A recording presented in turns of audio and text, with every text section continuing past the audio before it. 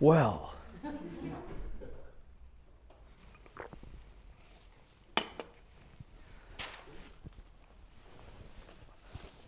well, I'll put them up here. Probably the most significant thing that Father said about me is I'm married and have 6 children and 19 grandchildren. All the rest, my father used to say when we were growing up in New York, New Jersey, he'd say that and 50 cents will get you on the subway. So the really significant thing is how we're trying to live our lives and the relationships we have and things like that. I'm going to speak about, the theme from this book, A Church in Crisis, Pathways Forward, because we're really living in pretty challenging times. What's going on in our culture, you kind of feel it. There's growing hostility to Christ and the church, and even within the church, there's confusion and division. So I'd like to start off by reading something that Archbishop Gomez, who's the current president of the American Bishops' Conference, described what we're facing. He gave a talk to a conference in Madrid. That's a pretty bright light, isn't it? I guess there's nothing we can do about it. Anyway, maybe if there's something that can be done about it, that'd be great. If not, we'll just kind of try to see who's. Oh yeah, that's great. Yeah, super. Yeah. So Archbishop Gomez gave a talk to a conference in Madrid, and they wanted some interpretation about what's going on in the United States concerning woke culture. And this is what Archbishop Gomez said. He's the Archbishop of Los Angeles. He said, an elite leadership class has risen in our countries that has little interest in religion and no real attachments to the nations they live in or its local traditions or cultures. This group, which is in charge in corporations, governments, universities, the media, and in the cultural and professional establishments, wants to establish what we might call a global civilization. In fact, as they see it, religion, especially Christianity, only gets in the way of the society they hope to build. So this is a pretty strong statement from a pretty moderate bishop who doesn't normally say things like this, but he says we're really dealing with a very serious situation with an elite leadership class that really isn't grounded anymore in the Judeo-Christian tradition and is really after something very different. While acknowledging the importance of Catholic social teaching and the need to continue to correct injustices, whether racial or economic, Archbishop Gomez warned that these movements have now become elevated into virtual religions, attempting to build a perfect society without God and without any realism about human nature. So this is what a solution is. He says, what's the answer to the situation we're facing? He says, my answer is simple. We need to proclaim Jesus Christ boldly, creatively, with charity and confidence, without fear. We should not be intimidated by these new religions of social justice and political identity. The gospel remains the most powerful force for social change that the world has ever seen. Of course, in the church, we've not always lived up to our beautiful principles or carried out the mission entrusted to us by Christ. But the world does not need a new secular religion to replace Christianity. It needs you and me to be better witnesses, better Christians. Let us begin by forgiving, loving, sacrificing for others, putting away spiritual poisons like resentment and envy. So it's pretty amazing that, again, a moderate bishop who holds a high position right now would identify the situation with such seriousness. Now, even more so, Pope Emeritus Benedict XVI, after he resigned as Pope, he collaborated with an author in writing a biography. And in that biography, he said something really striking. He said, 100 years ago, everybody would have considered it to be absurd to speak of a homosexual marriage. Today, one is being excommunicated by society if one opposes it. The same applies to abortion and to the creation of human beings in the laboratory. Modern society is in the middle of formulating an anti-Christian creed, and if one opposes it, one is being punished by society with excommunication. The fear of the spiritual power of the Antichrist is then only more than natural. It's pretty extraordinary to have somebody of the stature of Pope Benedict XVI actually saying what we're dealing with here is the spirit of the Antichrist. And he says it's only natural to fear what we sense is happening. But then he says we really need to turn to prayer on the part of an entire diocese and of the universal church in order to resist it.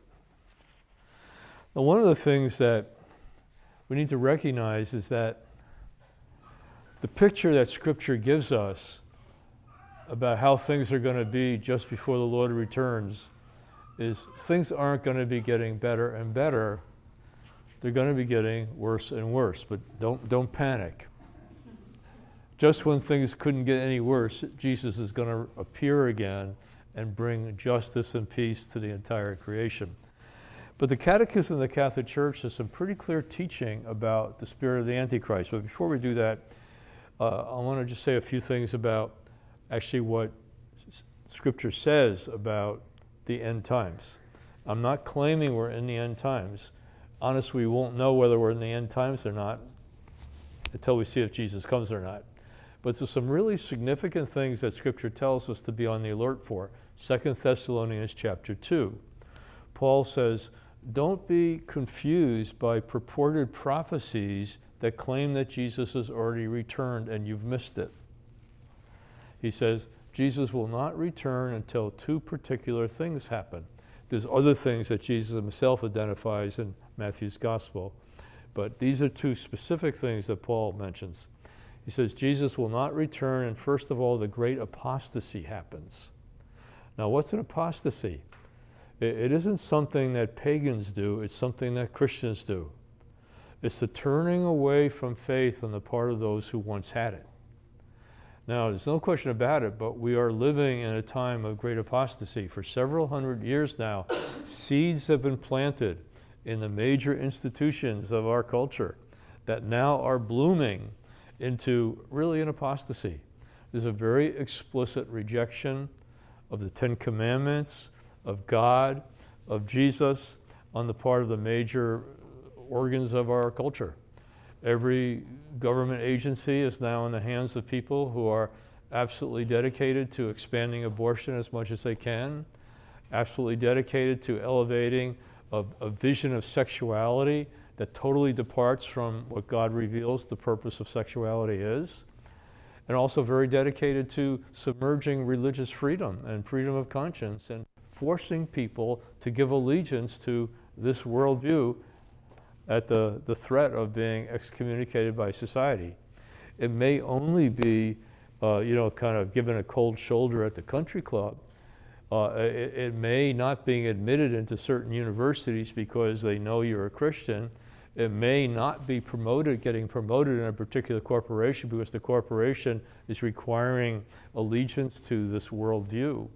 I know Catholics who are working for Fortune 500 companies right now who are hoping that the diversity police don't knock on their door and force them to start using pronouns that they can't in conscience use. So this is it's creeping and it's coming. The major traditionally Christian and Catholic nations have tragically, radically turned away from the faith. My grandparents immigrated from Ireland. My grandfather sold a cow once to open a little chapel in their little region of County Cavan. And one of the saddest, and Ireland for 800 years was under persecution, and they bravely kept the faith, and they sent missionaries out all over the world. In fact, there's still probably some Irish missionaries here in the South. A lot of them came south here. But over the last 40 or 50 years, 40 or 50 years of prosperity corrupted people in a way that 800 years of persecution didn't. And they really exchanged the truth for a lie. One of the saddest things was when Ireland finally legalized abortion, thousands and thousands of people came into the streets of Dublin celebrating that they now could be like the rest of Europe. They could be on the right side of history. Of course, what people are calling the right side of history is heading towards going over a cliff. I used to think that there were 3 nations in Europe that were bravely resisting the pressure to adopt this new worldview that doesn't have room for Christ in the church. When the European Union was talking about forming a constitution, there was debate about whether they should acknowledge the Christian roots of Europe, and they decided not to. Despite the appeals of the Pope and all kinds of things like that, they decided, nope, we're going to deny our past. We're not going to give any room to Christianity in the new situation that we're creating here in Europe.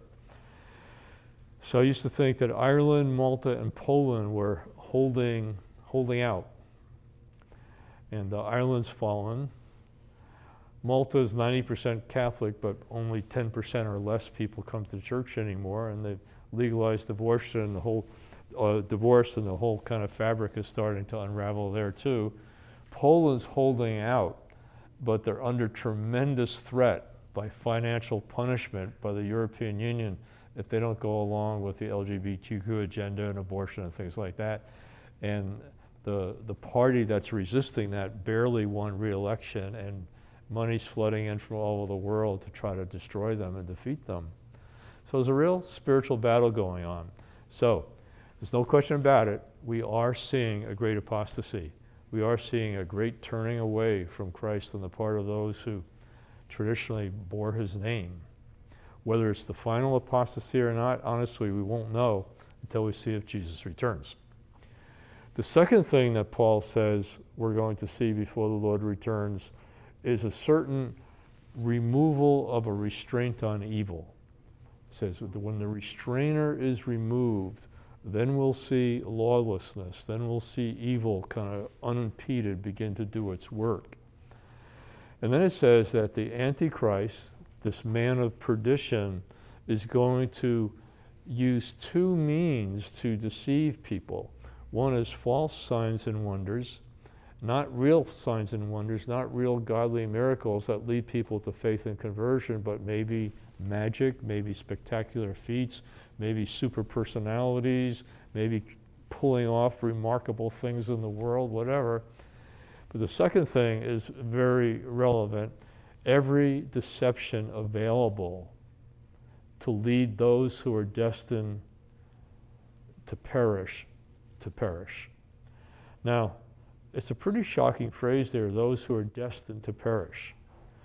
Now, the Catholic Church teaches, rightly so because Scripture teaches it, that God wills the whole human race to be saved and come to a knowledge of the truth. So what's this thing about people destined to perish? Nobody is created to perish. Everybody's created to be with God forever. But then if you continue to read 2 Thessalonians chapter 2, it says, those destined to perish because they refuse to open their hearts to the truth in order to be saved. So those who are destined to perish are those who choose to reject the light that God is giving, choose to reject the gospel, choose to reject the mercy that God is offering to every human being. But then it goes on to say, and therefore a deep delusion is going to come upon them.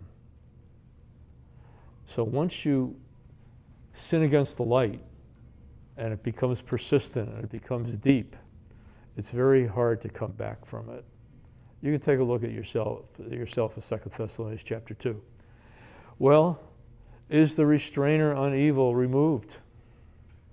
I would say that for many, many years now, restraints on all kinds of evil are being systematically removed from our culture, from our society.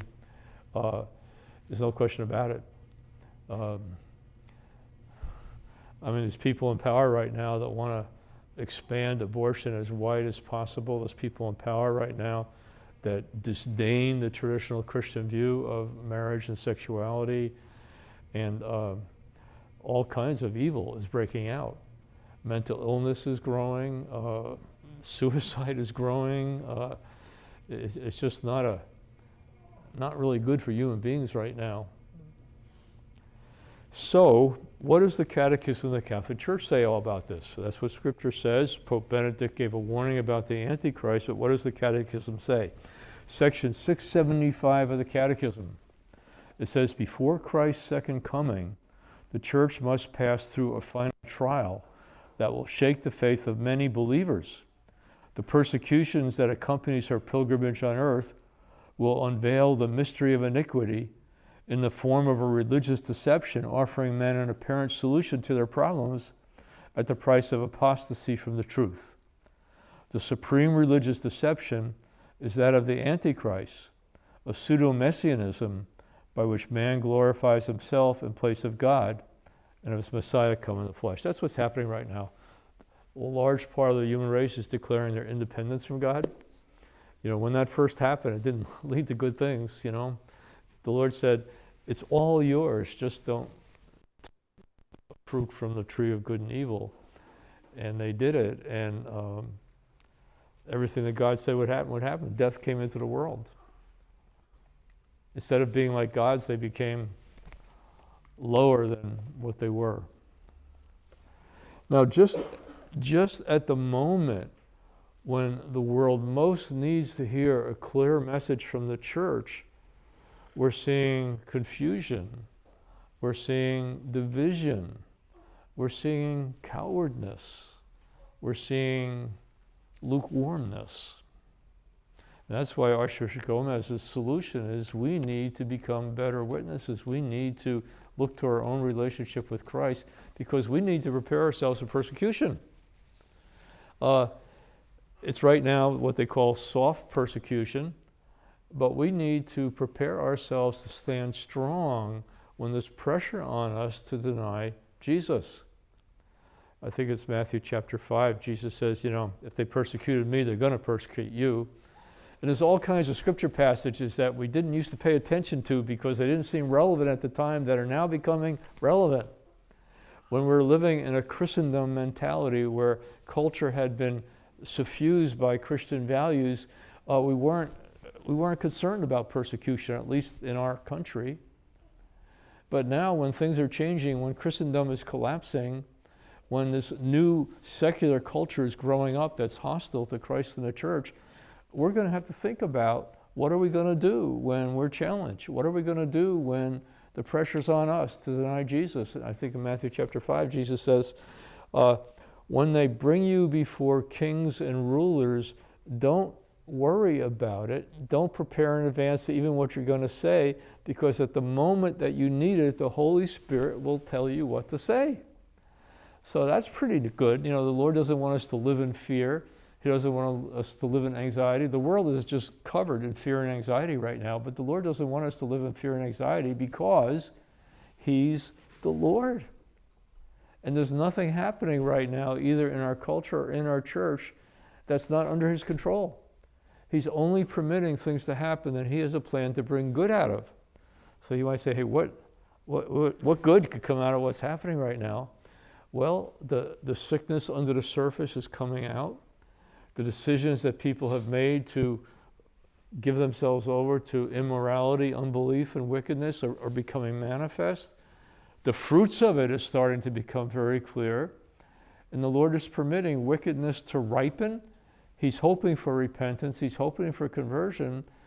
But people are going to be given a chance. I think He's also concerned about purifying the church. That the church really needs to gather around Christ in a more definitive way. Catholics need to make decisions. A lot of times we have one foot in the church and one foot in the world, and that's not going to be a viable stance. You know, it's like somebody standing on the dock with one foot in the dock and one foot in the boat. The boat's moving out, you know, got to jump, or you got to land in the water. So Jesus says, if you deny me before men, I will deny you before my Father in heaven. Now, I don't know, that sounds harsh to me, doesn't it? Doesn't it sound a little harsh? You know, Dr. Peter Kreeft, the philosopher at Boston College, wrote a book called Jesus Shock. And he says, you know, if you're not shocked by what Jesus says, you're not really paying attention. So I'm a little shocked by what Jesus said there. Like, if you deny me before people, I'm going to deny you before my Father in heaven. Another gospel phrases it like, if you're ashamed of me before people, I'm going to be ashamed of you before my Father in heaven. Now, how could that possibly be just? How could that possibly be loving? Where's the compassion? Where's the mercy? Where's the understanding of human weakness? Well, here's the little insight I have into it. We've got to realize the gift that Jesus is. We've got to realize the price he's paid. We've got to realize what God the Father is doing for us in sending us his only Son. We've got to realize what Jesus is doing for us in undergoing the torture, undergoing the humiliation, undergoing everything he underwent for our salvation. And we also got to realize that the Father has sent Jesus to bring us back to the Father's house, to bring us back to paradise. And the only way we can get back to the Father's house, the only way we can get back to paradise is to take a hold of Jesus and to hold on to the end. Jesus says, he who perseveres to the end will be saved. So it's not enough just to be in a Bible study for a couple group and then go for a couple of years and go on with your life. It's not enough to be active for a while. We need to set ourselves for the long haul. The Christian life isn't a sprint, it's a marathon. We got to kind of gear ourselves for the long haul. And we got to hold on to Jesus and stay holding on to Jesus until the end, because Jesus says, he who perseveres to the end will be saved. So if we, under pressure, deny Jesus, we're denying our pathway home to the Father. We're denying the lifeline that the Father has given us. You know, there's that famous text in Romans chapter 8 that nothing can separate us from the love of Christ. You know, throw everything in, throw the kitchen sink in, you know, persecution, life, death, you know, everything, throw it all in. Nothing can separate us from the love of Christ except us. Nothing out there can separate us from the love of Christ.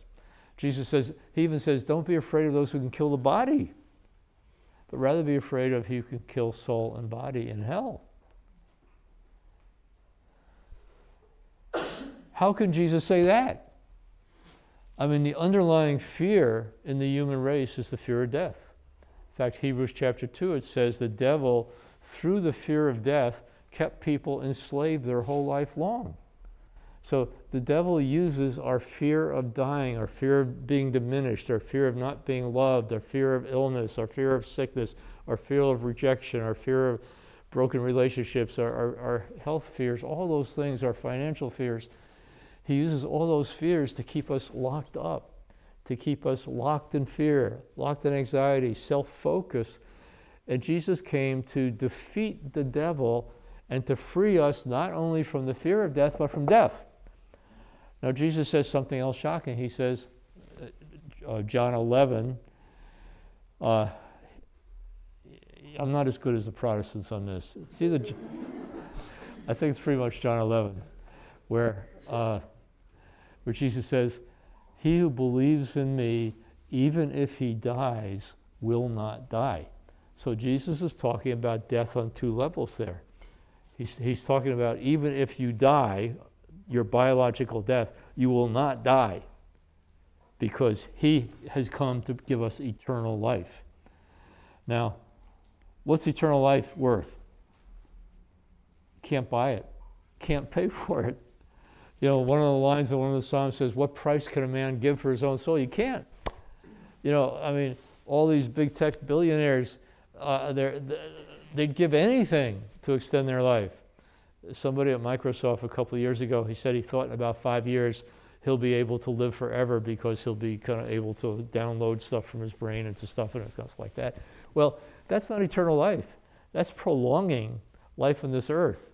And life on this earth is shot through with suffering, with sickness, with disappointments, with frustrations. We don't necessarily want that to go on forever. We want to move on to something better, and that something better is eternal life. Complete happiness, complete union, complete love. It's worth everything. So Jesus says, don't be afraid of those who can kill the body, but be afraid rather of who can separate you from your lifeline? Who can separate you from your Savior? Who can separate you from He who is the way, the truth, and the life? Now, just at the point where the church needs to speak clearly to the world, there's confusion in the church. I don't know how in tune you are with what's going on, but we've got problems. You know, just a month or so ago, a very highly placed cardinal, Cardinal Hollerich, the Archbishop of Luxembourg, in an interview said he didn't believe in the church's teaching concerning homosexuality, and we need to update our teaching based on sociology and science. Now, if some crackpot off to the side had said that, you know, okay, people say stuff like that, but this is a highly placed cardinal. He's also president of the Commission of Bishops' Conferences of Europe that relates to the European Union, and he's been appointed by Pope Francis to lead this worldwide synodal process. I don't know if it's hit your little parish here or not, where we're supposed to be consulted and part of a worldwide consultation. It's a little unclear what's supposed to be going on with it, but this Cardinal Hollerich is in charge of it. And he's going to be in charge of the synod of bishops that decides what the results of it all is. And then a couple weeks after that, Cardinal Marx, who is one of the chief advisors to Pope Francis, who was for many years the president of the German Bishops' Conference, gave a long interview to Stern magazine, which is like a very major magazine in Germany, saying that he doesn't believe that homosexuality is wrong if it's loving. And then Bishop Batzing, who's the current president of the German Bishops' Conference, said the most wicked thing of all. He said, hey, nobody can live sexual morality, so obviously we have to change our teaching. A total lie right from the mouth of Satan. Lots of people are living chaste lives. Lots of people are living chaste lives. And those who aren't, who are struggling, will be able to eventually. So, I never thought I'd live to see this. You know, I know there's a lobby in the church of people who would like to see the church's teaching change in the area of sexuality, but I never thought such highly placed church people would be so bold as to say it right out, and to say they don't believe it. I don't know how they're going to back off from that. And of course, Cardinal Pell in Australia has said, where's the correction? Rome has to correct them. Where's the correction? And so far, no correction. So, the bishops' conferences of Scandinavia, Poland, and Ukraine have written letters to the German bishops saying, you got to pull back from this. You're heading in the wrong direction. You're not basing the renewal that you're hoping for in your church on the scripture and on tradition. You're basing it on the wisdom of the world. And every time that God's people got involved with the nations around them and accommodated to the nations around them, terrible things began to happen. So, we need to pray for our leaders. But what can we do as individuals? We need to look to ourselves. We need to make sure that our relationship with the Lord is as solid as it possibly can be. We really need to make some decisions about who we're going to follow, who we're going to trust, who we're going to listen to, who we're willing to sacrifice for. And I'm going to mention 3 areas that I feel like we need to pay attention to that will really put us in a good place. One is we need to recover our confidence in the inspiration and inerrancy of sacred scripture. When the synods on the family were going on in Rome, the head of the Jesuit order was asked a question. He said, isn't the teaching of Jesus about marriage and sexuality really clear? And Father Sosa said, well, do we really know what Jesus said? Was anybody there with a tape recorder? This is wicked. This is undermining people's confidence in the sacred writings. This is cutting people loose from a foundation. This is where the church derives its teaching from, scripture and tradition. This is what it says in the Catechism of the Catholic Church. I mean, if we don't clearly know what God's will is for salvation, we're still lost. We're still in our sins. What does the Catechism, what does Vatican II say about how we as Catholics should approach sacred scripture? There's a beautiful document called the Constitution on Sacred Revelation. I just want to pick out one aspect, section 11. And it says, everything asserted by the sacred authors should be considered to be asserted by the Holy Spirit, and to teach firmly, faithfully, and without error those truths that God wished to consign to the sacred writings for the sake of our salvation. Jesus taught his disciples how to interpret the scripture. Jesus had faithful men and women who are able to, together, preserve for us a true account of what Jesus said and did.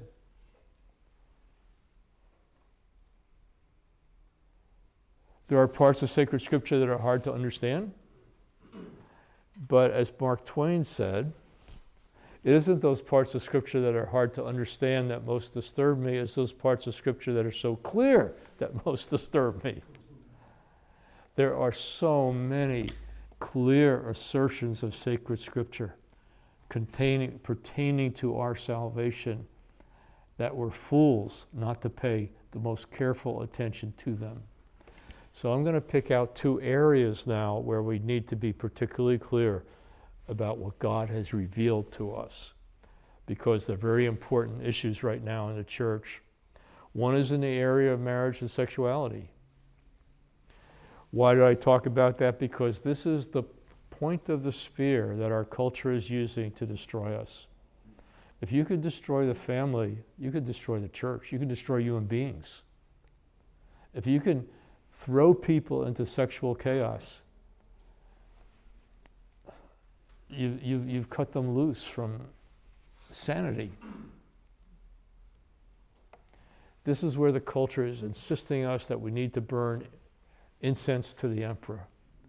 We need to accept falsehoods about sexuality, lies about sexuality. What does Scripture say? God created a male and female to come together in marriage, open to life. That's it. That's the purpose of sexuality, for a man and a woman to come together, become one flesh, one spirit, and open themselves to the creation of new life. That's it. Every exercise of genital sexuality outside of that purpose is not part of God's plan, and it hurts the people who engage in it. Whether it's pornography or masturbation or fornication or adultery or the active practice of homosexuality, it hurts the people who engage in it. It's not God's plan. That's why we need to struggle for chastity.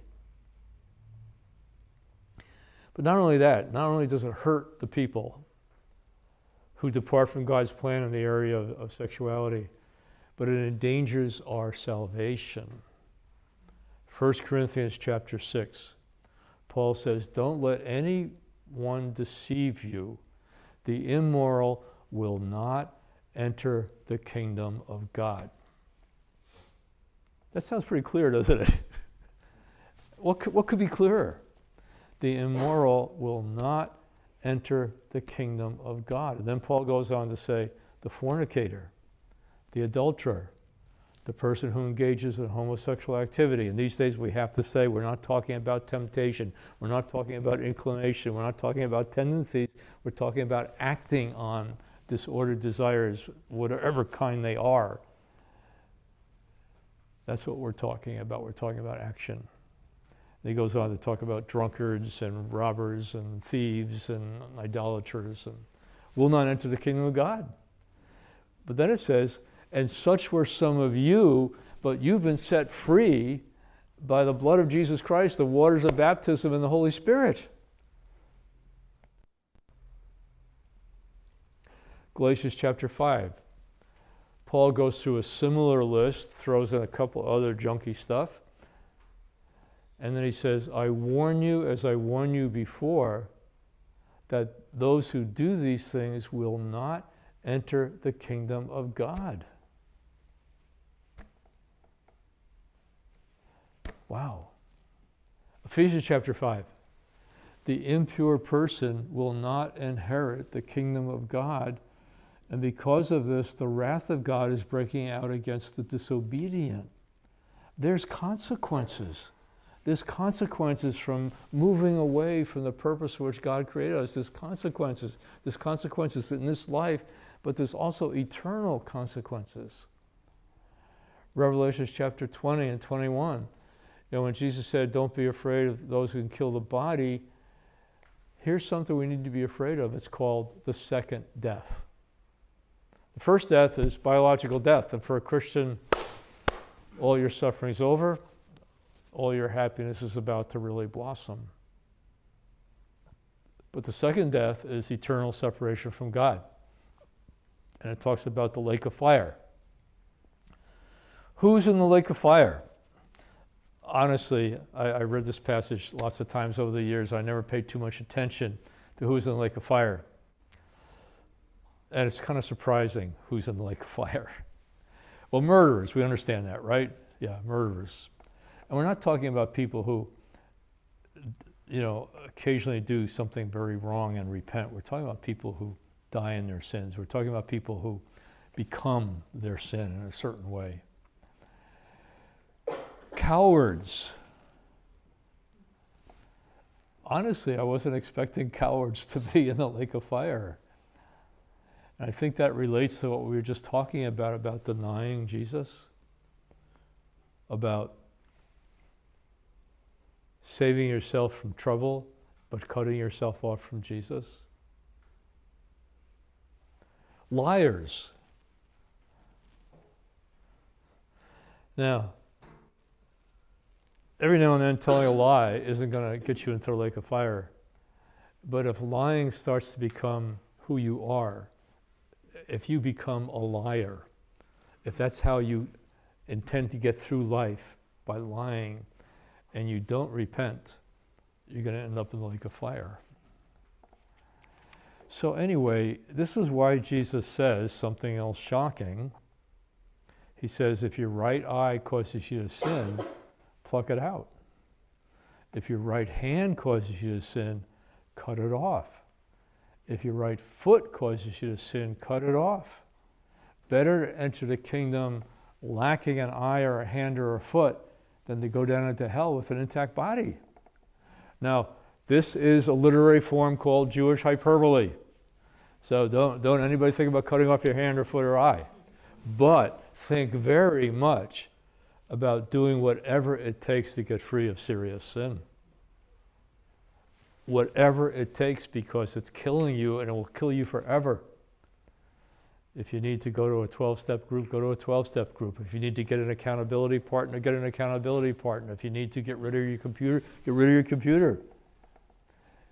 If you need to stop drinking, stop drinking. If you need to stop hanging out with certain people and going to certain places that lead you into sin, stop. Basically, Jesus is saying, do whatever it takes to get free from serious sin. Now, Jesus is saying this stuff not because he wants to make us miserable, not because he wants to take away any happiness from us. It's because he wants us to experience true happiness. He wants to give us a peace that the world can't give us. He wants to give us a joy that the world can't give us from living in harmony with God's will.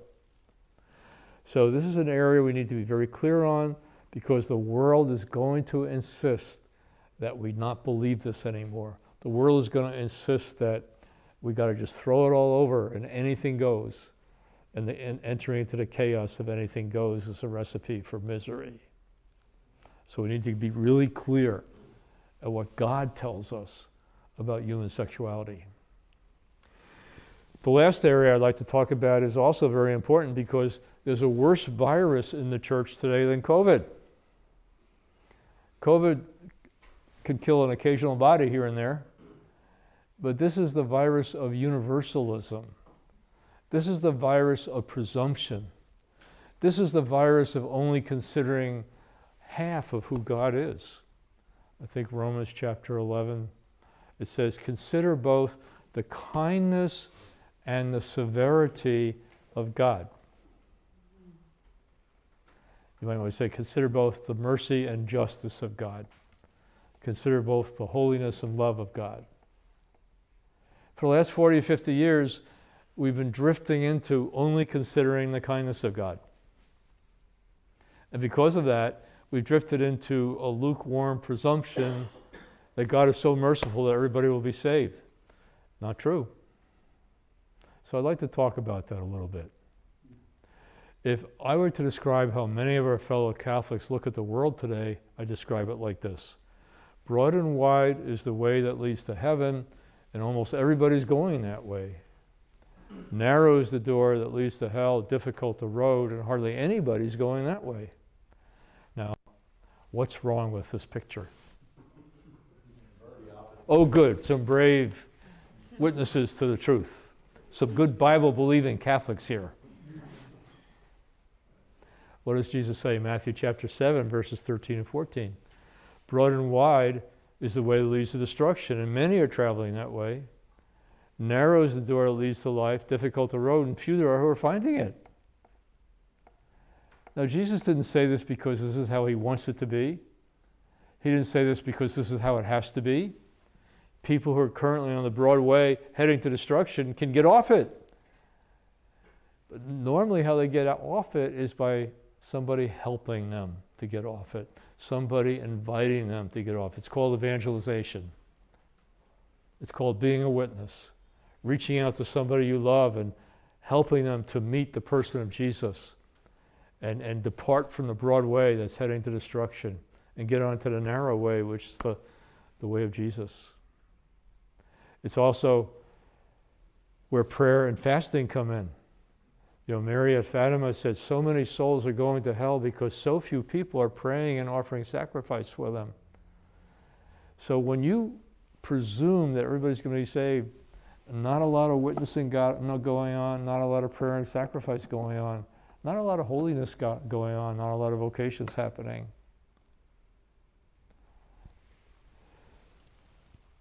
Jesus wasn't happy about the situation. It wasn't like, oh good, they're going to get theirs, you know. He was weeping. He was sitting on a hill looking over the city of Jerusalem, weeping because so many of his own people were rejecting him. And he knew what was going to happen. Things never go well for people ultimately when they depart from the ways of the Lord, when they reject the grace of God. So he prophesied. He said, the day is coming when armies will come and encircle the city of Jerusalem, and they won't leave a stone standing upon a stone because you missed the hour of your visitation. They were missing who Jesus was. They were missing the opportunity to get connected to him. The Roman armies did arrive in 70 AD. The son of the Roman Emperor, Titus, led the armies, set siege to the city, and there was a Jewish historian called Josephus who wrote a detailed description of the destruction of Jerusalem, and it's horrific to read. I didn't know this until I read it, but more than 1 million people died in the destruction of Jerusalem. The temple was destroyed. People were dispersed to the four corners of the world. And oftentimes in the Gospels, the prophecy about the destruction of Jerusalem is side by side with prophecies about the Lord's return at the end of history. Because judgments in history are foreshadowings of the final judgment. God is patient. He's waiting for as many as possible to come to repentance, but judgment will come. There will be consequences.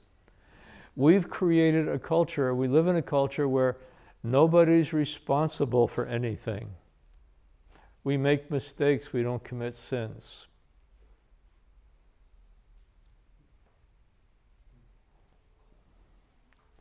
Luke chapter 13.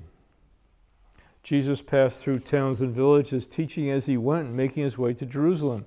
Someone asked him, Lord, will only a few people be saved? Wow, that's an interesting question, isn't it? I wonder what Jesus is going to say. Now, because Jesus doesn't give numbers or percentages, we tend to not pay attention to what he says, thinking it couldn't really be relevant. But what he says is very clear, very relevant, and very shocking. This is what he says. Lord, will only a few people be saved? He answered them, strive to enter through the narrow door, for many, I tell you, will attempt to enter, but will not be able to. After the master of the house has arisen and locked the door, then you'll stand outside knocking and saying, Lord, open the door for us. He will say to you in reply, I do not know where you are from. And you will say, we ate and drank in the street, in your streets. We ate and drank in your company, and you taught in our streets. Then he will say to you, I do not know where you are from. Depart from me, all you evildoers. And there'll be wailing and grinding of teeth. How could this be compassionate? What's going on here? These are people who are interested in Jesus. These are people who are sympathetic to him. These are people who ate and drank with him in the streets and listened to his teaching. How could Jesus call them evildoers? Many, many times in Scripture it says we need to be not just hearers of the word, but doers of the word. They were interested in Jesus, but they didn't believe in him. They didn't enter into relationship with him. They didn't become disciples. They didn't take a hold of him. And so they couldn't really benefit from his teaching. They didn't surrender themselves to what he was saying. So when the door closed, they weren't in the Father's house, they were outside. And the door's going to close on all of us. The door's going to close on our country. The door's going to close on our culture. The door's going to close on our individual lives. Remember the parable of the 5 foolish and the 5 wise virgins? You know, the 5 wise virgins had oil in their lamps. The 5 foolish virgins didn't. And they were waiting for the bridegroom to come, and they didn't know when the heck he was going to come. And it was getting late, and he came at an unexpected time in the middle of the night. And the door opened, and the wise virgins were able to go in, but the foolish virgins said, give us some of your oil so we can go in. And the wise virgins said, no, we can't. We won't have enough for ourselves. So you can't get into heaven on somebody else's oil. You can't get into heaven because your father's a good Christian or your friend's a good Christian. You know, you got to get into heaven with your own oil. And oil is a symbol of the Holy Spirit. You got to get into heaven with your own relationship with the Lord, your own choice, your own decision to be his and to follow him. The door's going to close. So I'd like to end with, since I only come to Greenville every 50 years, I'd like to end with a question that people have. What about people who don't have a chance to hear the gospel? Is it possible for them to be saved? Yes, it is. But listen to precisely what the Catholic Church teaches about this important issue. It's in the Constitution of the Church from Vatican II, section 16. It says, those who through no fault of their own do not know the gospel of Christ or his church, but who nevertheless seek God with a sincere heart. Just a little sip of water, okay?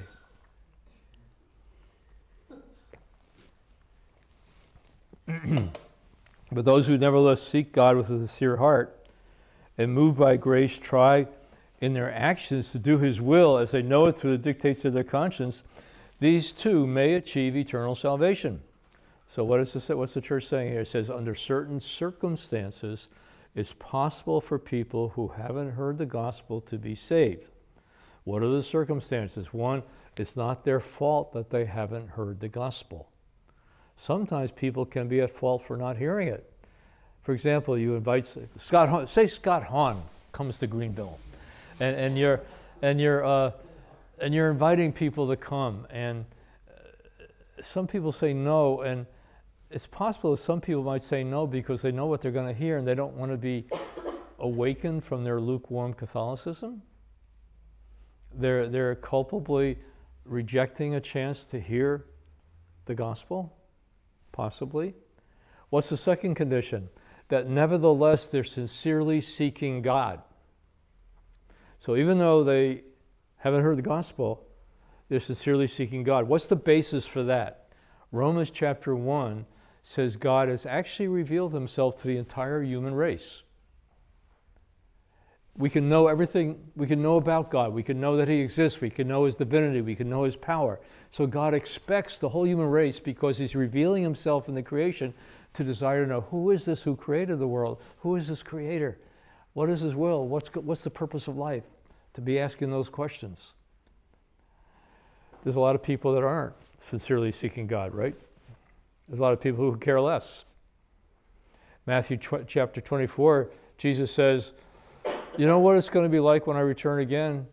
It's going to be just like it was in the days of Noah, where people are going to be business as usual, buying and selling, eating and drinking, marrying and giving in marriage, building and tearing down, until the flood came and destroyed them all. Indifference. A lot of people are just indifferent to God, indifferent to truth. The third condition is trying in their actions to do His will as they know it through the dictates of their conscience. What's the basis of this? Romans chapter 2 says people will be judged on the basis of the light that they have. Those who have the explicit word of God, the explicit law of God, will be judged on that. People who don't will be judged on the basis of the light that God gives to each person's conscience. Now, the Catechism of the Catholic Church says nobody should be deemed to be ignorant of the natural law. What does that mean? That means everybody has some instinct about right and wrong. Everybody knows that you really shouldn't kill somebody. Everybody knows that you shouldn't really take something that belongs to somebody else. Everybody knows that you really shouldn't deceive people, tell a lie. There's something in everybody's conscience. Now, a lot of people don't follow their conscience. Kill their conscience, deaden their conscience, deny it. So now, almost every major theologian who's written on this topic stops there. They actually don't analyze the three conditions. And what they take from it is, oh yeah, people can be saved without hearing the gospel. And so people jump from possibility to probability to presumption. And that's how we get to the point where broad and wide is the way that leads to heaven. Almost everybody's going there. But if you analyze the three conditions carefully, they're not gimmies. But the last three sentences are very important, which are, you're going to be one of a small number of people who have ever heard the last three sentences. But very often, deceived by the evil one, human beings have become foolish in their thinking, have exchanged the truth of God for a lie, and worship the creature rather than the Creator. Or else, living and dying in this world without God, they're exposed to ultimate despair. Therefore, to procure the glory of God and the salvation of all these. So whose salvation is the church concerned about here? The salvation of those who maybe weren't without fault in not hearing the gospel, maybe aren't seeking God, maybe aren't living according to their conscience. So that's who the church is concerned about, the salvation here. Therefore, to procure the glory of God and the salvation of all these, the church, mindful of the Lord's command, preach the gospel to every creature, is zealous to carry out its mission of evangelization. So why is this important? Sometimes people say, well, it'd be better off for people never to hear the gospel because then they wouldn't be responsible. They're responsible before they hear the gospel on the basis of what God's already revealing to them. People who haven't heard the gospel are in danger, grave danger, because what the church is saying here is that the world, the flesh, and the devil are very real powers and very real forces that affect everybody. You know, us Catholics have so many blessings. We have so much opportunity to know the truth, to live the truth, to the sacraments, one another, and sometimes even we kind of purposely turn away from the light and choose the darkness. How much easier is it to live in darkness and to choose darkness when we don't have the help of Christ in the church? So the bottom line is, let's be concerned for our friends and relatives, not just for them getting good jobs and getting cured of their illnesses and finding good marriage partners, but let's be concerned about their salvation. Let's be concerned about them coming to faith in Jesus Christ. Let's be concerned about them turning away from sin. Let's be willing to put a little flesh in the game, like Mary asked us to do at Fatima, and pray and fast for the salvation of souls. So I'm going to stop there. I could go on longer, but anything more than an hour is really terrible. So